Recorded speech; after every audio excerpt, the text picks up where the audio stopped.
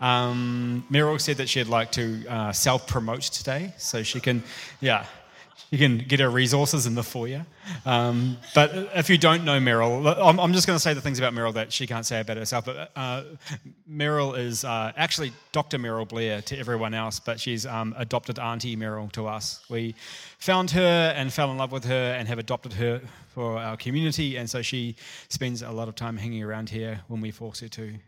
I think she likes us, but we're really, really lucky to have a person like this as a part of our community who gets us, who understands our complicated relationship to the text and our complicated relationship to faith, and who has lived that and who has found some kind of way through. So, yeah, we're very, very grateful to have you. Thank you. Thank you, my dear. I was thank my parents. I come over here when I need some love, really. That's what it's all about. It's just lovely being here with you.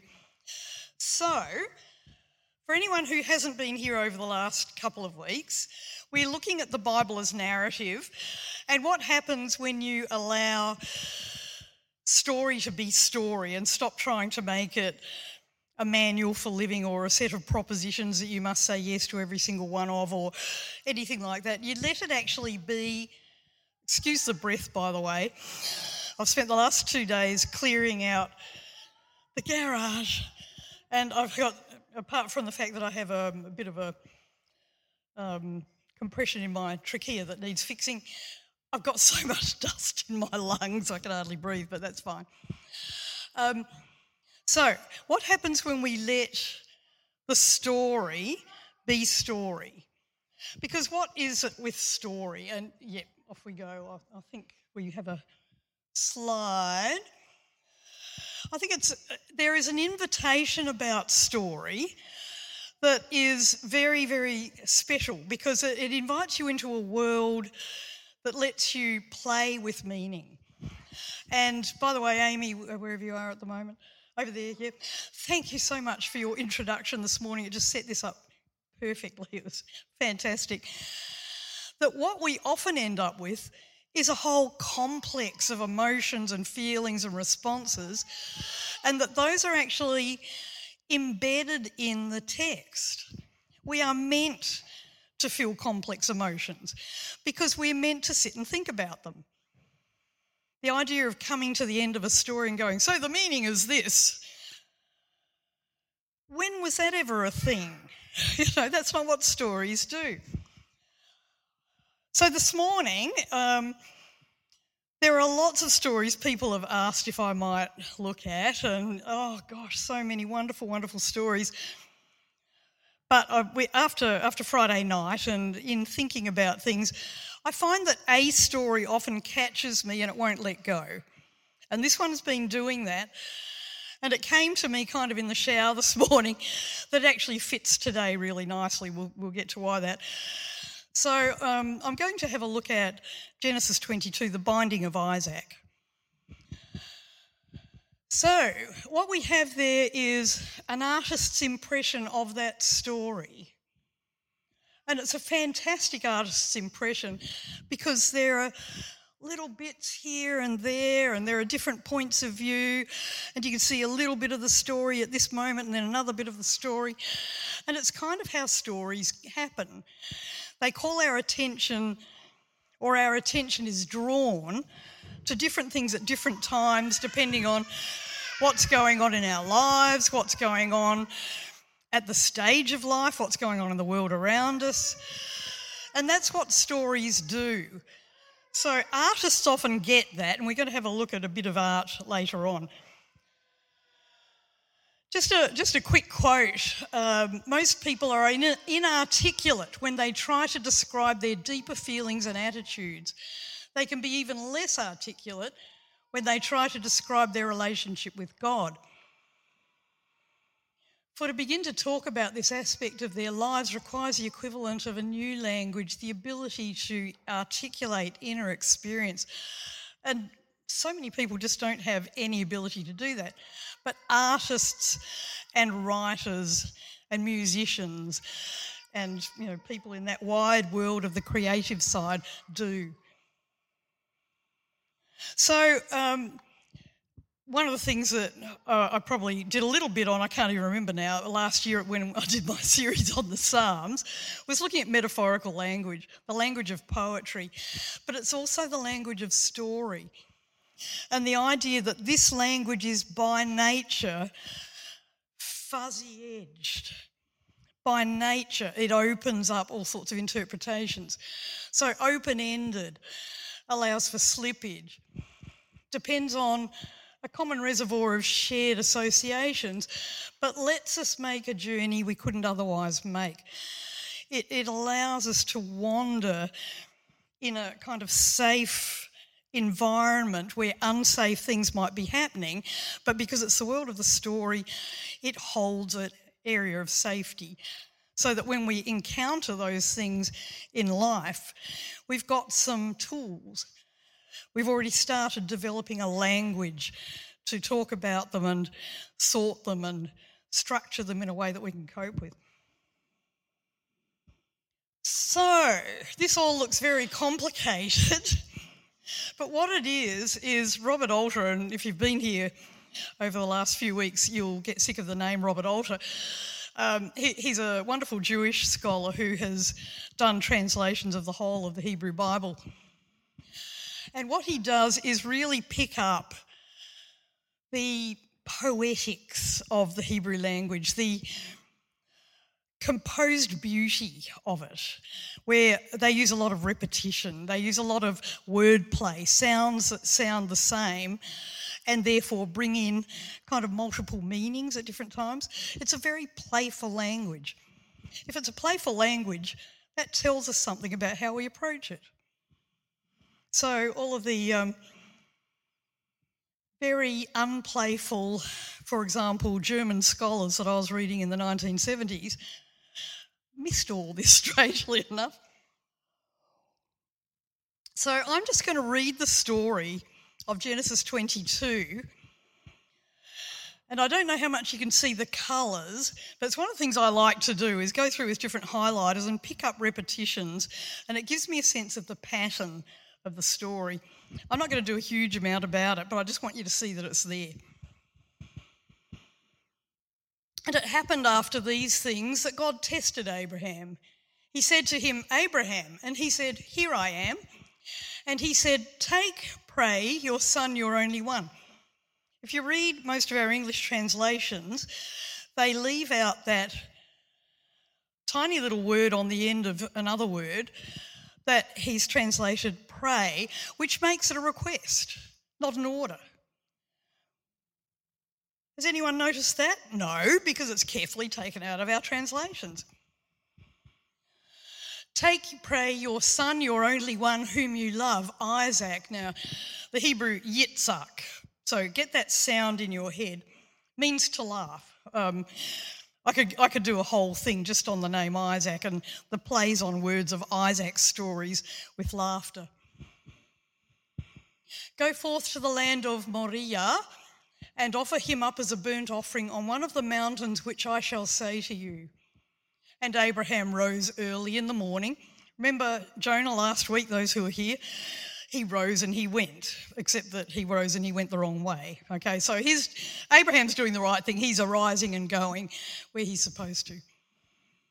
Saddled his donkey, took his 2 lads with him, and Isaac his son, Yitzhak his son, and he split Yahtzee, wood. Hear the sound? Yitzhak, Yahtzee.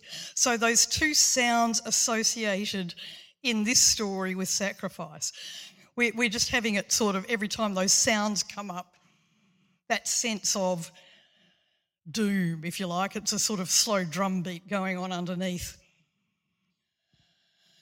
And he rose and he went to the place that God had said to him. On the 3rd day, Abraham raised his eyes and saw Yireh, Moriah, Yiri.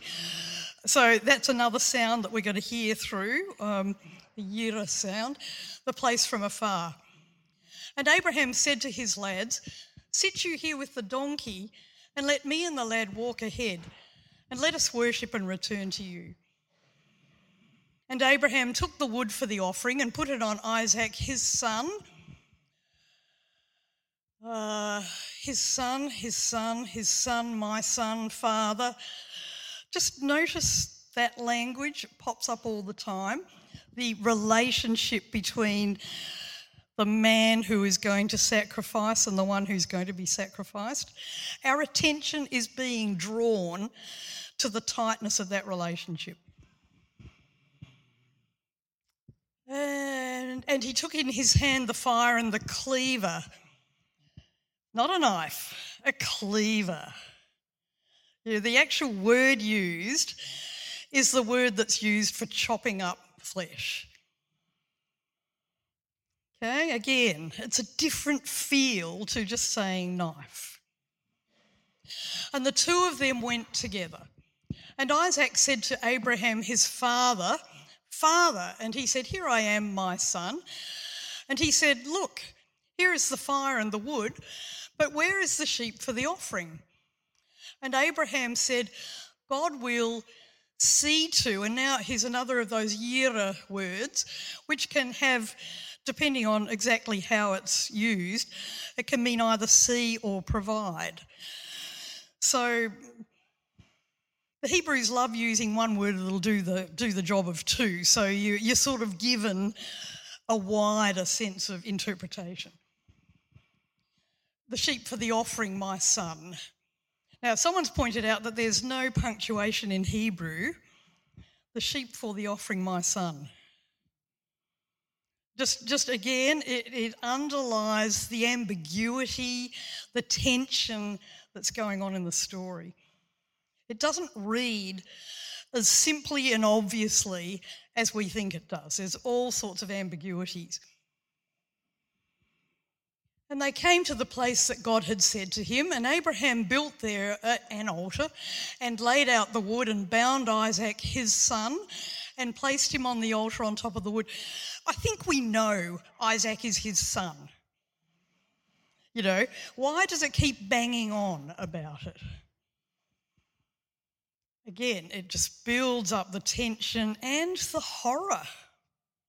We are meant to feel the feelings that hopefully we feel as we're reading this. And placed him on the altar on top of the wood. And Abraham reached out his hand and took the cleaver to slaughter his son. And the Lord's messenger called out to him from the heavens and said, "Abraham, Abraham." And he said, "Here I am." And he said, "Do not reach out your hand against the lad and do nothing to him.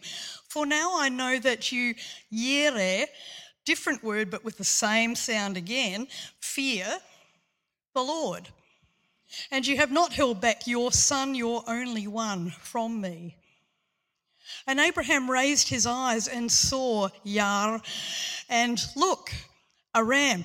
That word "look," by the way, in the King James Version, it's the "behold," "behold, I say unto you." But look, it's actually a stage direction, if you like. It's saying to us, your point of view must go there. So it's sort of taking your head and going... So it gets left out of modern translations because everyone's over the whole, "and behold, the angel of the Lord." But in fact, translated "look," it's a really important direction, and it makes the whole story take on a very cinematic point of view. You get your wide angle, your long shots, and then you get the sudden close-up where you zoom right in. Look, a ram was caught in the thicket by its horns, and Abraham went and took the ram and offered him up as a burnt offering instead of his son. And Abraham called the name of that place Yahweh Yireh, as is said to this day, "On the mountain of the Lord there is sight, or it will be provided." Two possible meanings for that, and both of them add something to the story. God looked. They were seen by God, or God provides. Now, both of them. You don't have to choose. You can allow them both to add depth to the meaning. And the Lord's messenger called out to Abraham once again from the heavens, and he said, By my own self I swear, declares the Lord, that because you have done this thing and have not held back your son, your only one, a repetition of that beginning, I will greatly bless you and will greatly multiply your seed as the stars in the heaven, as the sand on the shore of the sea. And your seed shall take hold of its enemy's gate. And all the nations of the earth will be blessed through your seed, because you have listened to my voice. And Abraham returned to his lads, and they rose and went together to Beersheba. And Abraham dwelled in Beersheba. I think if I went round the room and asked everybody what your response to this story is, there would be all sorts of answers, because it's a story that has all sorts of possibilities. It's an absolutely fascinating story, and we have to read it in its wider context to get a bigger picture. For starters, that arise, go, take, Lech Lecha at the beginning, echoes the first call of Abraham in chapter 12. And in that one, he is to leave his father's house, leave the city he knows, leave everything. So Abraham has already been called to, if you like, sacrifice his entire family or sacrifice himself, leave everything he knew and go somewhere he has no idea. So God and Abraham have history with this whole call thing, and this is just reminding us. The other really interesting thing is that the previous chapter, there's a lot of common vocabulary, and the story rings bells, because what has just happened, and remember this started after these things, so it's connecting to the previous story. Does anyone know what the previous story is? Because no one ever tells us what these things are that it's after, do they? We have this story told us in all sorts of, therefore you must sacrifice everything you love kind of way, without being told what it's following. And that adds so much to the meaning. Because what happens in the story before this is that Hagar, the Egyptian slave girl who Sarah gave to Abraham to have a child by on her behalf. If you don't know that story, you might have seen The Handmaid's Tale. That's based on that, okay?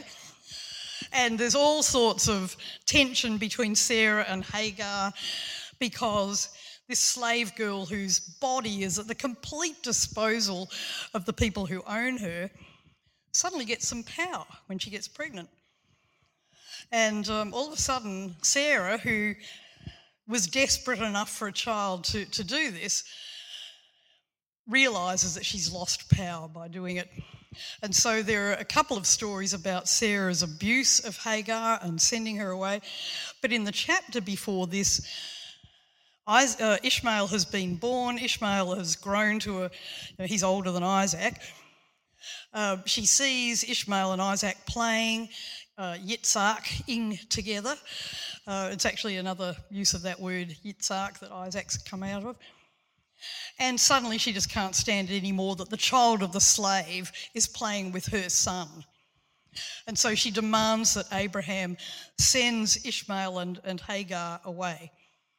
And so the story is of her being sent out into the desert, presumably to die. Because what resources are there in a desert? And in fact, she flings the boy under a bush, goes away, lies down and cries, and God hears and sees her. And that word roe comes in there.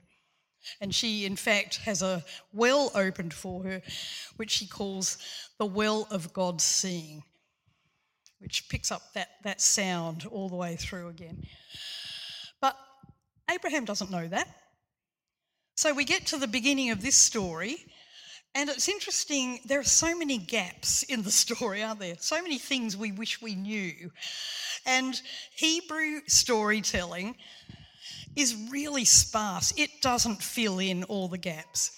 It leaves them for us So some of the gaps I've picked up, and you might have picked up some more, the character of God in demanding a test. And in fact, what does a test even mean? What is he testing?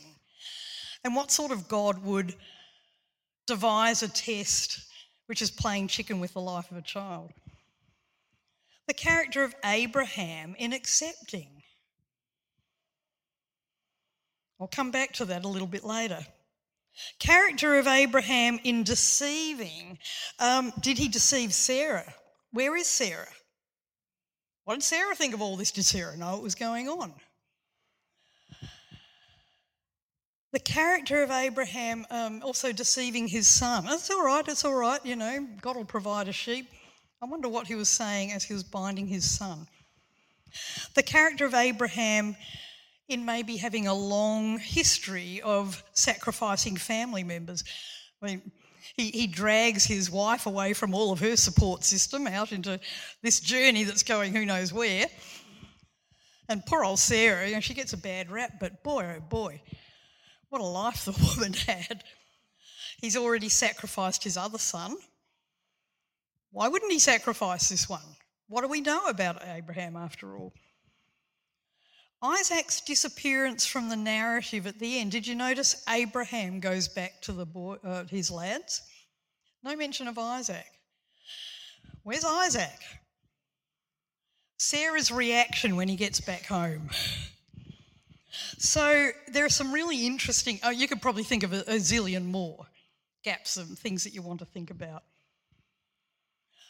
I just want to read through to you some of the questions that rabbis over the many years, by the way, those who are here on Friday night, Haggadah is the other word.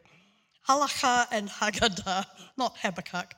It's okay, I had a little bit of a brain freeze. So, in the rabbinic traditions from very, very early on, the rabbis have dug into these stories and said, what do they mean? What do they mean? What do they mean? And they've collected the things that they've come up with, and they've gone into this great body of work, the Haggadah, which then becomes, you know, sort of formalised into the Mishnah and things like that.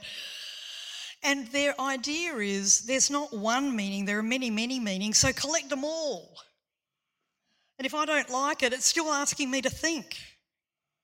And somewhere between the conversation that is set up by all of these different wonderings about what the story means, there are nuggets of truth.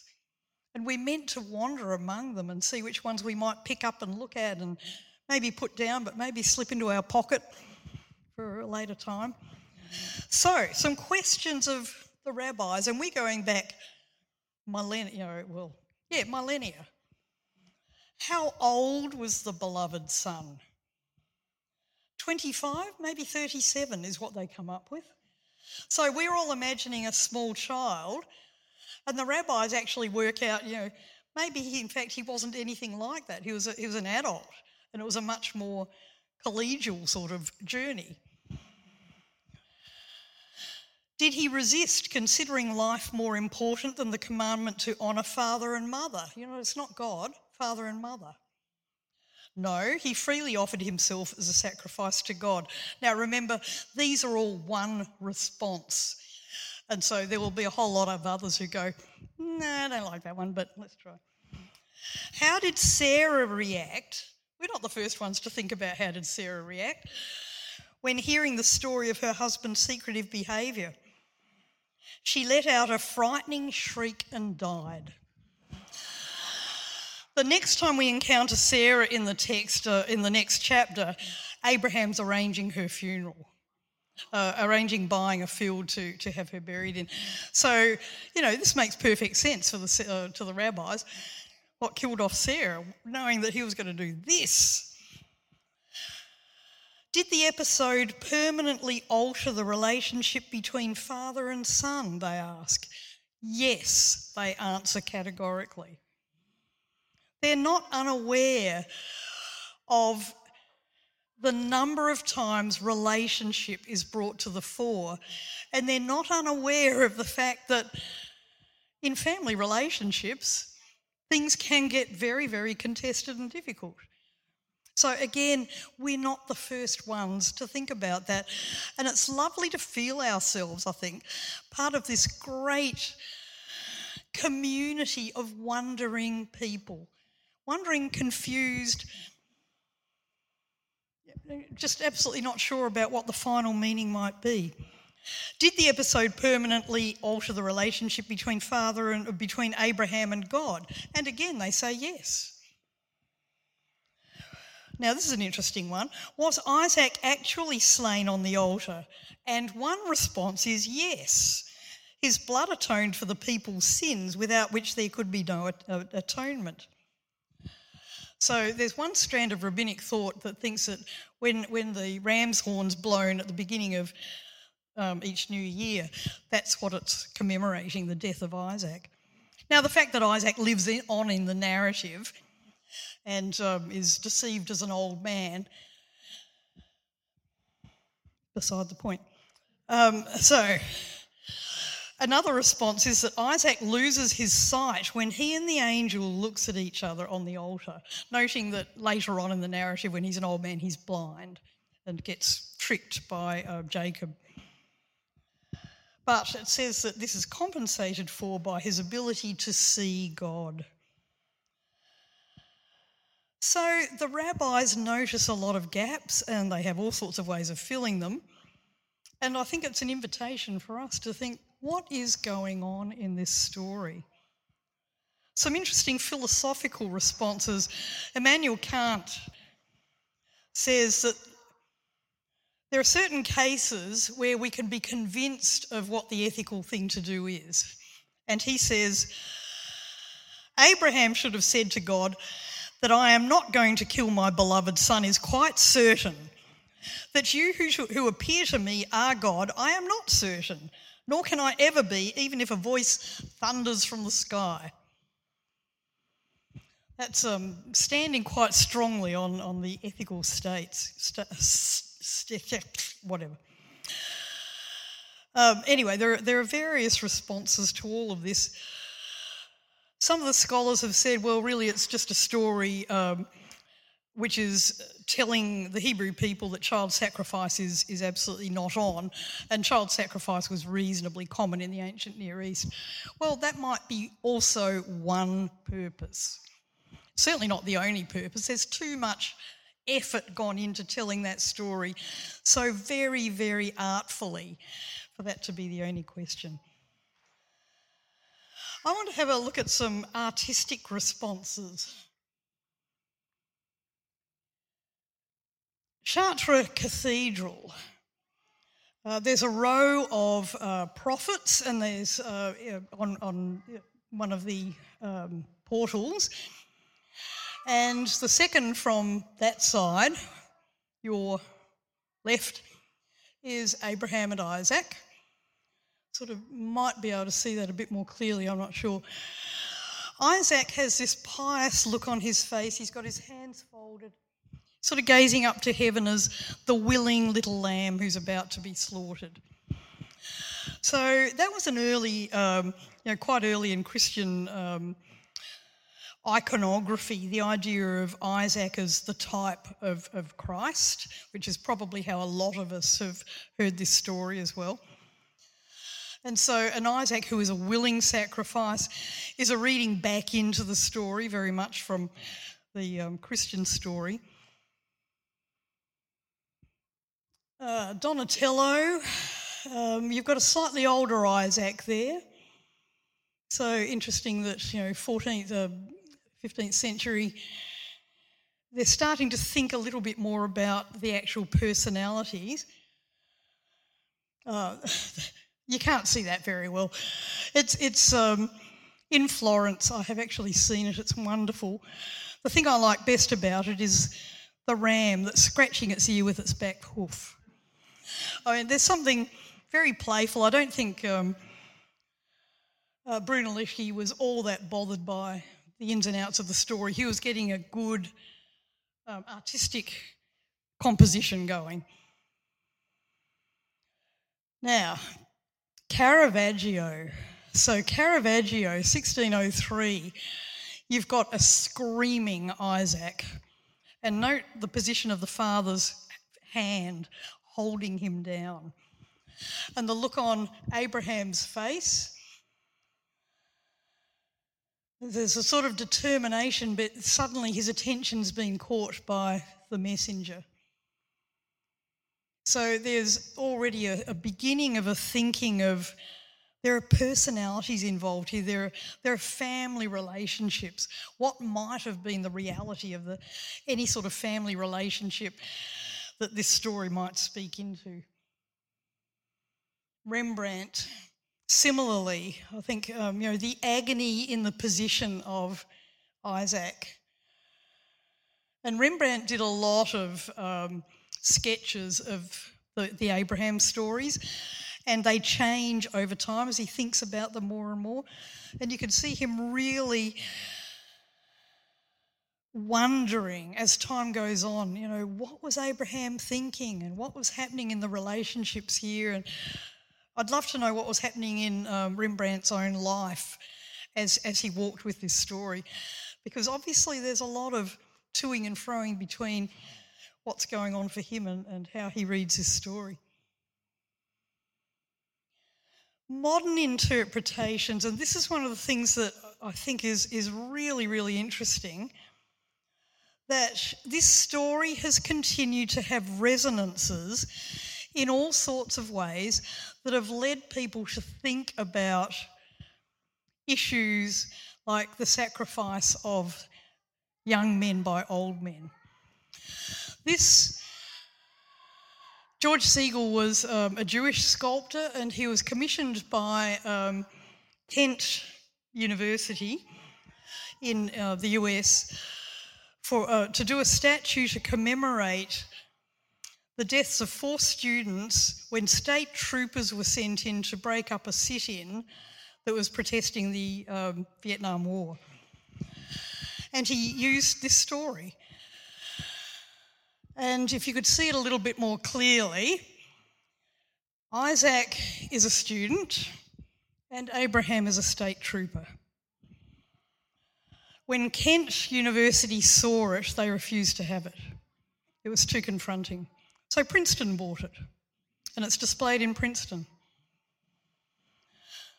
Boy, causes you to think. And the questions that it raises about sacrifice, the meaning of sacrifice, whether sacrifice is necessary or not, just what people are being called to and how people are understanding things. There are these questions implicit in the story. I wonder whether, often has gone through my mind, this is the Abraham who just a few chapters earlier stood up to God over the destruction of Sodom and had this long bargaining with God and says to God, will the judge of the earth do what's just? Actually asks God what it means to be God. And I wonder whether that Abraham had a fair enough idea about, we're talking narratively here, fair enough idea about God's godness to play chicken. I know what you're like. Let's push this as far as it goes and see what happens. Don't know. I mean, that's my sort of one of my readings of it. I have many readings depending on where I am at the time. It's a very, very complex story. We're not told what the outcome is. We're not told that the end of the story is this happy ending. We are told, certainly, that there's a repetition of a word that comes up regularly through the Abraham stories, which is blessing. You might have noticed it towards the end there. You will be blessed because all of this has happened. And it points us back to the beginning of the call of Abraham and the promise of many seed. So there's something going on there that is part of the sort of meta-narrative. We talked a bit about this on Friday night, that there are many very difficult bits in the narratives, but there's always a meta-narrative which is leading towards promise, which is leading towards redemption, reconciliation, hope. So sometimes I think we're invited into the small narrative to think about the complexities of human living in actual context. You know, all of us live in families that are got all sorts of stuff going on in them. All of us live in societies that have all sorts of stuff going on in them. And we really need to grapple and sit with the confusion of that. But there's also always this meta-narrative which takes us up and beyond that to something that's very hopeful.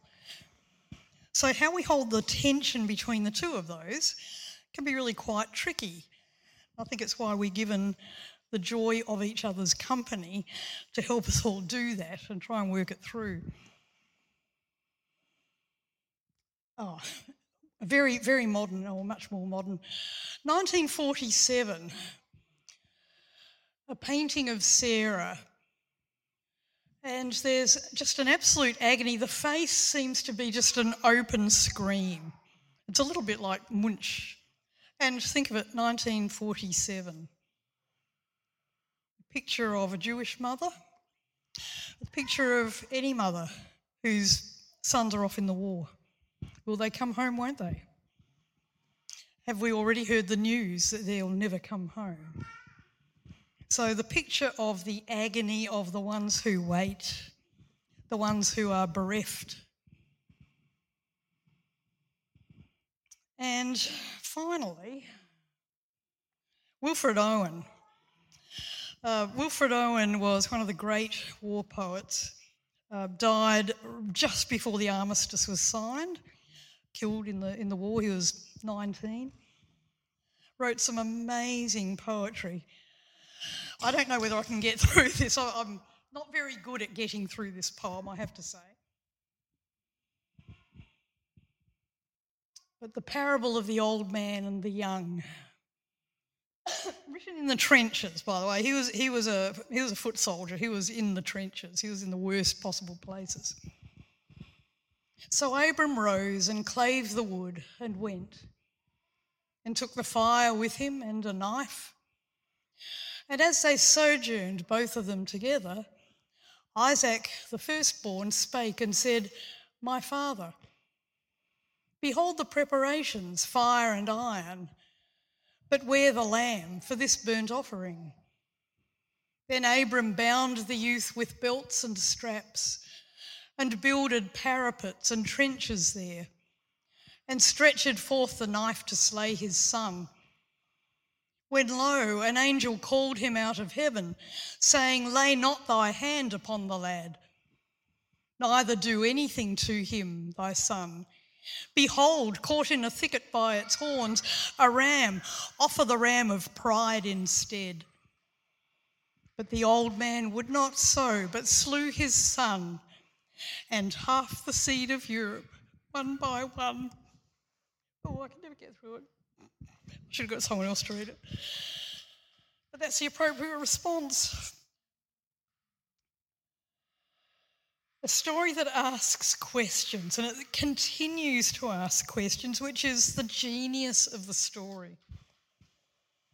If we sort of came to the end of that story and said, well, I don't know what it sounds like, but obviously it's about Jesus, we've kind of closed it down, as we looked at last week with Jonah, that if you ask the historical questions, you end up saying, okay, could a fish actually swallow a human and could they live in it for 3 days?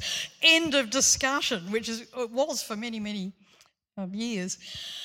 Let it be story.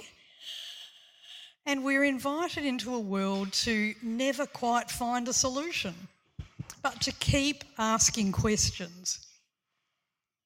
And so much of the biblical text is that.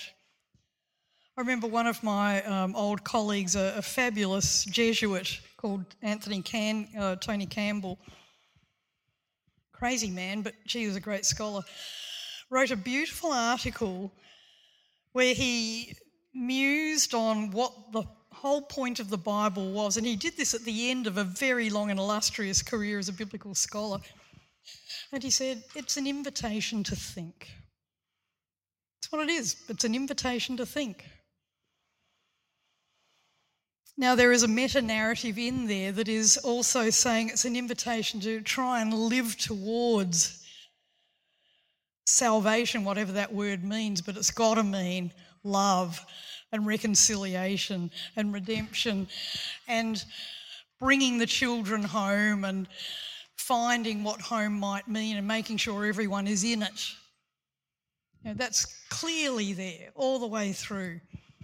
But on the way through, there is this strong recognition that life is complicated and we need places that are safe to wander in, to go, what do I do when this happens? What do I think about this? And where are the conversation partners that make this actually sacred conversation?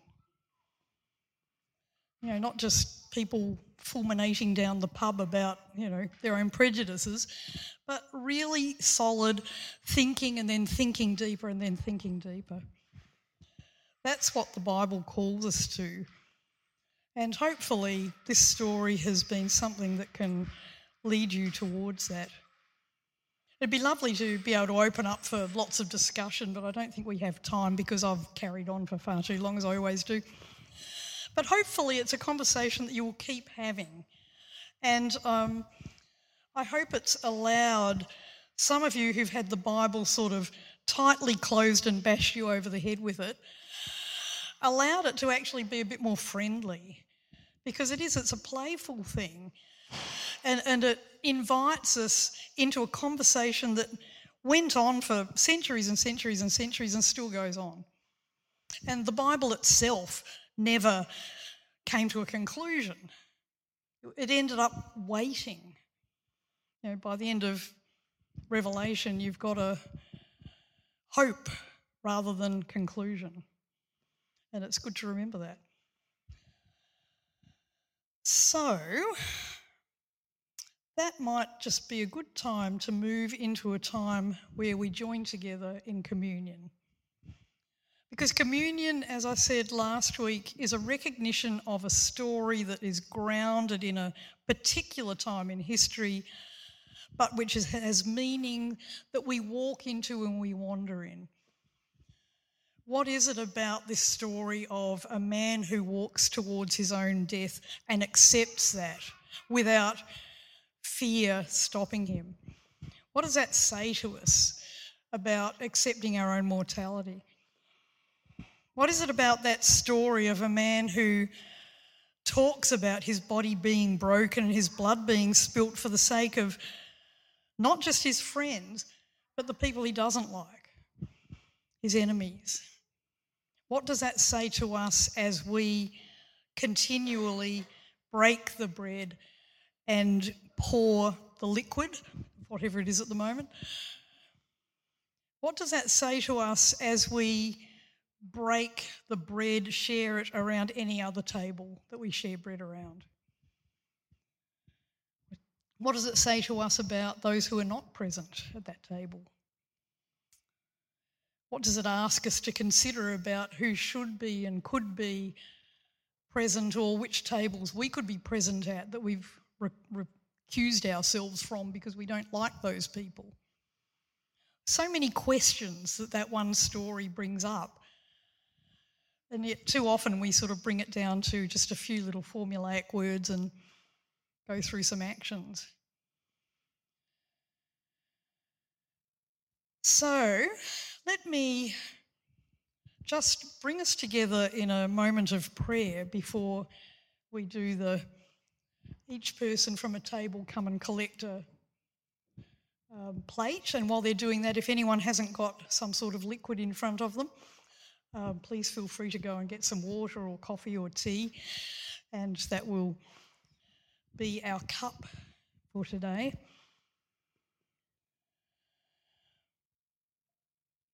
God of questions, thank you for the dynamic relationship that has always been there with your people. The growing in understanding of what it is to be God, the growing in understanding of what it is to be God's people. We pray that the openness to the complexity of that, which comes through so very clearly in the story of the death of Christ, will continue to animate us, keep us open and curious, keep us willing to be broken for the sake of others, knowing the paradox of all of that is that in so doing, there is healing for all. Amen.